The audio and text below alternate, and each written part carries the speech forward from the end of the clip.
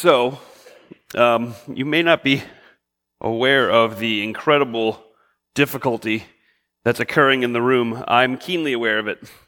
It is impossible for us to talk about the cross and ignore the resurrection. You understand that, right? Jesus didn't die to die. Jesus died so we might live. And so there's a tension in the room because, every good Christian, when they get together for a Good Friday service, is supposed to be somber, melancholy, and introspective. I'm going to encourage you to be introspective, but what I want to encourage you to be introspective about is going to be a little different than maybe what you're expecting when you came in tonight. So we are finishing our series on the sayings of Christ on the cross. And this is, self-admittedly, this is the sixth saying, but it seemed like it made more sense to do tonight. And it's the saying that we've already heard a number of times in music and in scripture reading in the video that began, and it comes out of John chapter 19, verse 30, and I'll put it on the screen for those of you that can't see your Bibles or don't have your Bibles, and it says this: when he had received the drink, and you remember that's referring to when Jesus knew that the end was near, and in order to fulfill the prophecy that needed to be fulfilled, he said, "I thirst." And they brought for him the wine vinegar, the sour wine. It says so that when he had received the drink, Jesus said, "It is finished." And with that, he bowed his head. He gave up his spirit. See, even in the throes of death, it's Jesus who decided when he would die. See, that's how mighty and powerful our Jesus is. No man took Jesus' life. He willingly laid it down. So when we get to this point on the cross, we get to this point in the crucifixion of Christ, and you have all the tension that's occurring around Jesus. You have the crying mobs. You have the chief priests and the elders who are just disgusting in their disdain for Jesus as he hangs on the cross. Think about that, mocking a dying man. That's what they did. You come to the conclusion of his time on the cross before he willingly gives up his spirit, and he says, "It's finished." In order to properly understand this saying of the cross, it's important that you understand a little bit about the culture of the time. And so let me kind of lay a picture out for you. Maybe this will help. In this time period, and Jesus refers to it both in Matthew chapter 5 and Matthew chapter 18, there existed such a thing called a debtor's prison. What would occur is this: if you had an outstanding debt that you were unable to pay, and your creditor, the one who had loaned you the money, had decided that they were going to come after you for it, and you couldn't pay, they would put you away into prison until you could pay the bill. Do you see a fundamental problem with that plan? See, once you're in jail, you can't make any more money. And so really, once you're put into a debtor's prison, you're at the mercy of someone else to come along and to pay the debt for you. While you're in prison, you remain there until that debt is completely paid, till it's paid in full, and your debt would be listed out on a receipt. We'll call it a receipt. It was a long list of the charges against your account, and until all of those were settled, you were stuck in prison. When it was finally settled, either you had come up with some type of deal with your creditor, or someone had mercifully come along to pay what you owed. Upon exiting the debtor's prison, and in fact, they find this even exiting any prison sentence at this time period, they would take that list of either the crimes you're charged with or the debts that were in your account, and they would write across the top of it a form of this word that I'm going to put in front of you right now, the form of the word tetelestai. Tetelestai. And what that word literally means, if you translate it in this form, tetelestai, as Jesus speaks it in John 19:30, is exactly what we find. It is finished, complete. In the context of that bill, it's paid in full. Your sentence, if you had been accused and you were in a jail sentence, it was you had served the time that was necessary for you to before you were released. So when Jesus is saying this from the cross, we need to wrap our heads around what is it that he is saying? What is it that he is speaking about when he says tetelestai? Well, you got to begin by understanding back in Genesis chapter 3, every single one of us in this room started a debt. And since Genesis chapter 3, it has steadily grown over time. And we haven't been able to do anything to shrink that debt. See, the debt that I'm talking about is the sin debt. From that very moment in Genesis 3 when the serpent approached Eve in the garden and said, "Now, did God really say..." Now, just a little side note for any of you. It could be teenagers or adults. It doesn't matter. If anybody approaches you and their opening line is, "Did God really say?" run. So that's what Satan was trying to do, is to deceive her, and he did a fantastic job of it. Did God really say? Oh, see, the reason God said not to touch of the fruit of that tree is because he knew that if you did, you'd become just like him. And God's holding out on you. He doesn't want you to be just like him. And with that, you know the story, how Eve ate the fruit and gave to her husband, who also ate. And from that moment on, their eyes were opened and they understood the difference between good and evil, and sin came crashing into the perfection of what God had created. And from that moment, sin busted into the nature of all humanity, so that as every person, every human, every being who is born in iniquity. If you need proof of that, simply volunteer to work in a nursery for an hour. You will know from the moment that mom leaves the room or the child has a toy that is taken from them that they want to play with, sin comes from the womb. And it continues to steadily grow. Romans 3:23 tells us that all of us have sinned. We've all fallen short of the glory of God. And Romans 6:23 tells us that while we've all sinned, the punishment of that sin, the cost of that sin, the wages of that sin is death. Every single one of us deserves death. And God is a just God. And so he is going to bring about judgment on those who have sinned against him. But God is a merciful God. And God, not only passing judgment down in his just holiness and righteousness, he's also provided substitute for us. You see that plan all the way back at the beginning of the Old Testament in that book that none of us like to read, Leviticus. You read through the book of Leviticus and you can't get out of the first 3 chapters without having your mind blown with how bloody a place it had to have been around the temple, around the tabernacle, around the Holy of Holies and the holy place, as people daily had to bring their sacrifices and their offerings to the priest. Daily. Every day. Over and over again.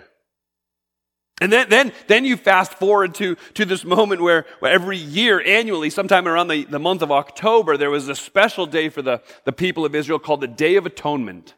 And in the Day of Atonement, they would set aside this entire day where the high priest, the ranking priest of the time, would spend all this time getting prepared for the ceremony that was going to occur. He had to wash a certain way. You can't get your kids to wash behind their ears. The high priest had to carry out this ritualistic cleansing. He had to wear a certain type of underclothing and clothing. He would have to make offerings for himself, a sin offering and a burnt offering. The sin offering for the sins that he was aware of, the burnt offering just in case he missed a few in the sin offering. And at that time, what would happen is they would choose 2 innocent, spotless, blemishless lambs from the flock, and they would bring them before the high priest, and they would draw lots. They would cast dice is what would happen, basically, and they would say, okay, so which lamb is which? And they would go, okay, this one is the sacrifice. And so they would take this lamb, and they would bring it into the holy place, where that high priest who had gone through all those ritualistic cleansings and put on all the right garments and offered all the right sacrifices and offerings for himself, he would then sacrifice and slaughter that innocent, spotless lamb. He would have to go into the Holy of Holies. It's the only time of the year anybody was ever allowed in there, and it was just him. He would enter the Holy of Holies, and he would have to sprinkle on the coals the exact right mix of incense so that the smoke would fill the room, so that there was no chance that the high priest could cast his eyes onto the presence of the glory of God that was in that place. And when that was taken care of, he would take the blood from the lamb he had sacrificed and he would sprinkle it on the altar. He would sprinkle it on the mercy seat, and that was an act of cleansing the nation of Israel from their sins. was paying the debt of the sins that they had committed. But there was a second lamb, wasn't there? That second lamb didn't get off scot-free.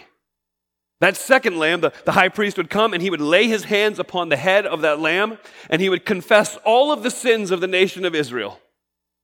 Imagine that in the country of America today. So Lord, I ask that you would forgive us for our narcissism. You would forgive us for our adultery. You would forgive us for our arrogance. You would forgive us for our lying. You would forgive us for our greed. You would forgive us for our unfaithfulness. You would forgive us for our heresy. You would forgive us for our... The list would go on for a while, wouldn't it? And upon completion of that, a man was chosen from the tribe. He would lead that lamb out into the wilderness, as far away from the camp as he could. And then he would, I don't know if he would spook it. He would just be like, "Hi, yeah!" And the lamb would run off. And it would disappear into the wilderness. The man would return, he would cleanse, and the day was over. What in the world is that all about? That lamb carried away the sins of the nation of Israel. So those sins were no longer in the camp. The picture was it was being carried far away. See, in God's love for us, in God's mercy for us, in God's wonderful acts for us, what he did for us is this. He paid our sin debt in full. That lamb that was sacrificed on behalf of his people paid for the sins of all mankind, of all the Israelites. And then Jesus on the cross crying out, "Tetelestai, it is finished." So how do you see that, Frank? How does it understand? Well, it's interesting. The author of Hebrews does this in chapter 10. He says, you got to understand, when you look at the picture of the priest, you get a picture of a guy who just has a rough job. I mean, you think you have a rough job, right? All of us think we have a tough job. Well, think about this. Hebrews chapter 10, verse 11, it says, day after day. Notice how many times the repetition comes up in this verse. Day after day. Every priest stands and performs his religious duties again and again. And he offers the same sacrifices over and over. Day after day. Oftentimes for the same person, coming and confessing the same sin over and over and over again. And here's the futile part. He offers the same sacrifices, which can never take away sins. See, in the Old Testament, I'm just going to give you a little picture here for you to help you understand this. In the Old Testament, the offerings, the sacrifices, they were not effective at carrying away sin forever. Think about it this way. The Old Testament believers who followed God in obedience by bringing those sacrifices were acting much like you and I do when we go to the store and buy something with a credit card. So let me paint the picture. So I know a lot of you Dave Ramsey people in here are like, credit cards? Ooh! You were to go to Best Buy and pick up let's go all out, to pretend, a 70-inch screen. And you'd break out the plastic. Could you leave the store with that 70-inch screen, assuming that it came up as accepted and not declined when you handed it to them? Yes. Is that television yours? Yes.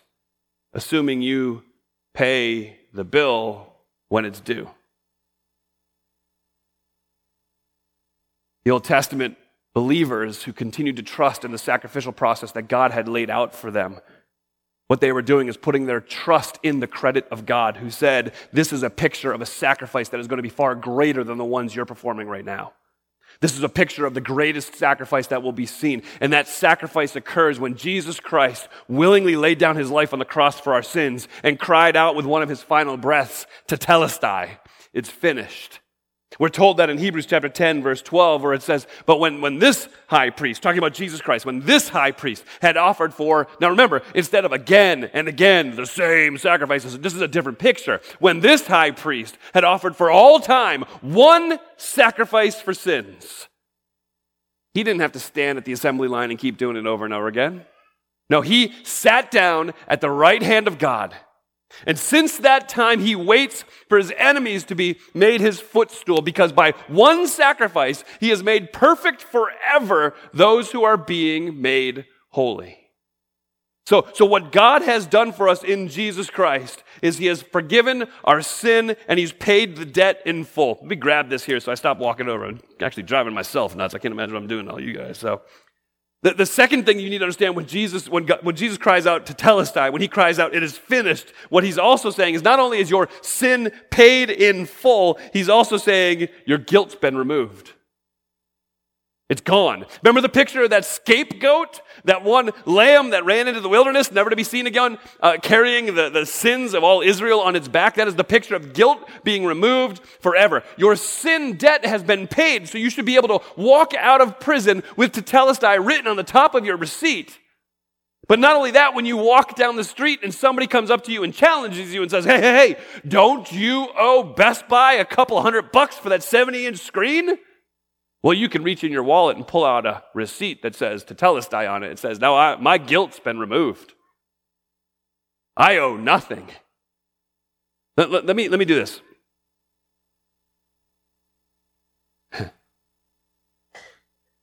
The enemy, Satan himself, daily accuses those who would put their trust in Jesus Christ. Do you know what he accuses them with? He accuses them with things that actually are kind of true. He accuses them with the list that's on that receipt, the list of sins that you owe. So when you bow your head to pray to God, when you bow your head to speak to him, then what the enemy continues to whisper over your shoulder is, man, how dare you pray? You remember how you spoke to your wife today? Do you remember how you took that longer look than you should have at that person who was wearing that outfit? Do you remember that you fudged on those numbers so you might get a couple extra bucks back in your tax return? How dare you pray? Would God actually hear you? And it's easy for us to hear the whispers of the enemy and just be overwhelmed with guilt. What's interesting is those things that he reads over us are true and accurate. And that can be debilitating, it can be paralyzing, be overwhelming. Let me ask you a question. Where's your list? That list that he's reporting back, that list that he continues to read over you, where's your list? See, if it's still in your pocket and none of it's been paid for, then you have a reason to hear the whisper of the enemy and be completely just crumpled. But where's your list? Maybe you need to hear Colossians 2 this evening. I'm so used to morning. You were dead in your trespasses. Don't sugarcoat it. In your sins, you had no value that would count towards life. You were dead in your trespasses. You were dead in the uncircumcision of your flesh. But God made alive together with him, having forgiven us all of our trespasses, by canceling the record of debt, by canceling that receipt that had all of our sins listed out on it. He canceled the record of debt that stood against us with its legal demands. And what did he do with that receipt? He set it aside, nailing it to his cross. So the next time, believer, the next time, oh follower of Jesus, the next time the one who has put all of their hope and trust in Christ and in Christ alone, the next time the enemy whispers in your ear about your past, about the things you've done that have failed him, about the times that you have fallen, about the times that you have stumbled and sinned repeatedly, the next time he whispers in your ear, you ask him where your receipt is. And then ask him this, isn't there something else on the top of that receipt? Because there is. It's written in the very blood of Christ. It says Tetelestai. It says it's finished. See, tonight what we come together to do is to gaze at the cross. We come to look at the one who came to redeem us, to rescue us from our sins. And as we do, I think oftentimes we end up gazing at the foot of the cross and think of its beauty and sacrifice in American terms, and then we leave thinking it's so wonderful that Jesus would do something like that for people. Forgetting all the while that Jesus did that for you. Forgetting all the while that you did nothing to deserve him dying on the cross for your sins. And so tonight what we want to do is this. Remember that your sin debt has been paid in full, but only if you're found in Jesus. So how are you found in Jesus? It's not by giving a certain amount of money to a church. It's not by reading your Bible a certain number of times a week. Not by being baptized. Not even by going through a catechism. You're found in Jesus when you agree with God about your sin. You're found in Jesus when you get to the place in your life where you can't help but confess from your heart that you're a sinner. And that no matter what you've tried to do to fix your sin, no matter what you've tried to do to bring peace between you and God, you have failed. You've piled up all those wonderful deeds in God's eyes, and he keeps looking at them and saying, yeah, those are gross. How offensive to God that you would attempt to pile deeds in front of him to gain his approval when he said, my approval is yours if you trust in my son, Jesus Christ. So how are you found in Jesus? By agreeing with God about your sin and by crying out to the Savior, Jesus, save me. If you understand that your only entrance into God's presence ending as a positive is because Jesus carries you into God's presence, that's what it means to be in Jesus. So for those who are in Jesus, your sin debt has been paid in full. Completely.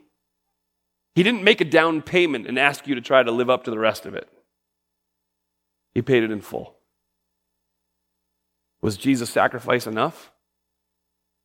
Did it cover the cost of our sin? I don't know. Come back Sunday morning, I'll let you know. See, sin didn't win. Jesus was so powerful, so mighty. His payment was so effective that not only did it cover the cost of sin, he trampled sin. It wasn't a last-second shot by any imagination. He crushed it. He walked out of the tomb and he lives forever. Are you in Christ? For those of you who are in Jesus, what we want to do tonight is we want to take communion together. If you're here tonight and you don't know Jesus, I'm going to respectfully ask that you just allow us to take communion and sit in your seats and just look at a Bible, open up the Bible and read John chapter 3. Because this is a time for us to look at a picture. Because there's nothing in these elements that's special. I promise you that. I can tell you, here's the secret. It's grape juice and it's crackers. There's nothing magical in these elements. Instead, what the Lord's Supper is, what communion is God leaving us a picture. Just similar to as if he would leave you, if you would take your pictures out after a vacation, and you would look through your pictures and you would remember the memories of, oh, I remember when we did that. Oh, I remember we did that. When you look at this picture, what you're supposed to remember is, I was a sinner and Jesus Christ came and he broke his body and he shed his blood so that I might have life. And so in a couple of moments, what's going to happen is the band's going to come. They're going to play some music for us. And I'm going to invite you to leave your seats. We have stations here at the front. We have a couple in the back. And come and receive the elements and return to your seats. And in a few moments, when everybody has received the elements, then I'll come back up and we'll take communion together. And then we're going to sing a song to remind us of what it is that we continue to look at, to ponder, to remember. Would you pray with me? Father God, I ask that you would take the bumbling words of this guy who stood up here for the last 20 minutes and that you would do something miraculous with them. Because God, my words mean nothing. I pray that in our time together as we look at the broken body and the shed blood of Christ, that we would be reminded of the cost of our salvation, that we would be reminded that you came for us, those who deserve it least. Lord, I pray for the one who might be here today who's not in Jesus. Lord, I ask that you would give them courage to stay in their seats. And then as they sit, as they listen, I ask, Father, that your Spirit would just pick and pick and pick. That he would reveal to those people who are outside of Christ what it means to know and love Jesus. God, I pray that they would have the courage and boldness to cry out to you tonight. To accept you as their sacrifice, as their spotless Lamb of God who came to take away the sins of the world. Father, we love you. We thank you for sending your son Jesus to die for us. It's in this powerful name I pray. Amen.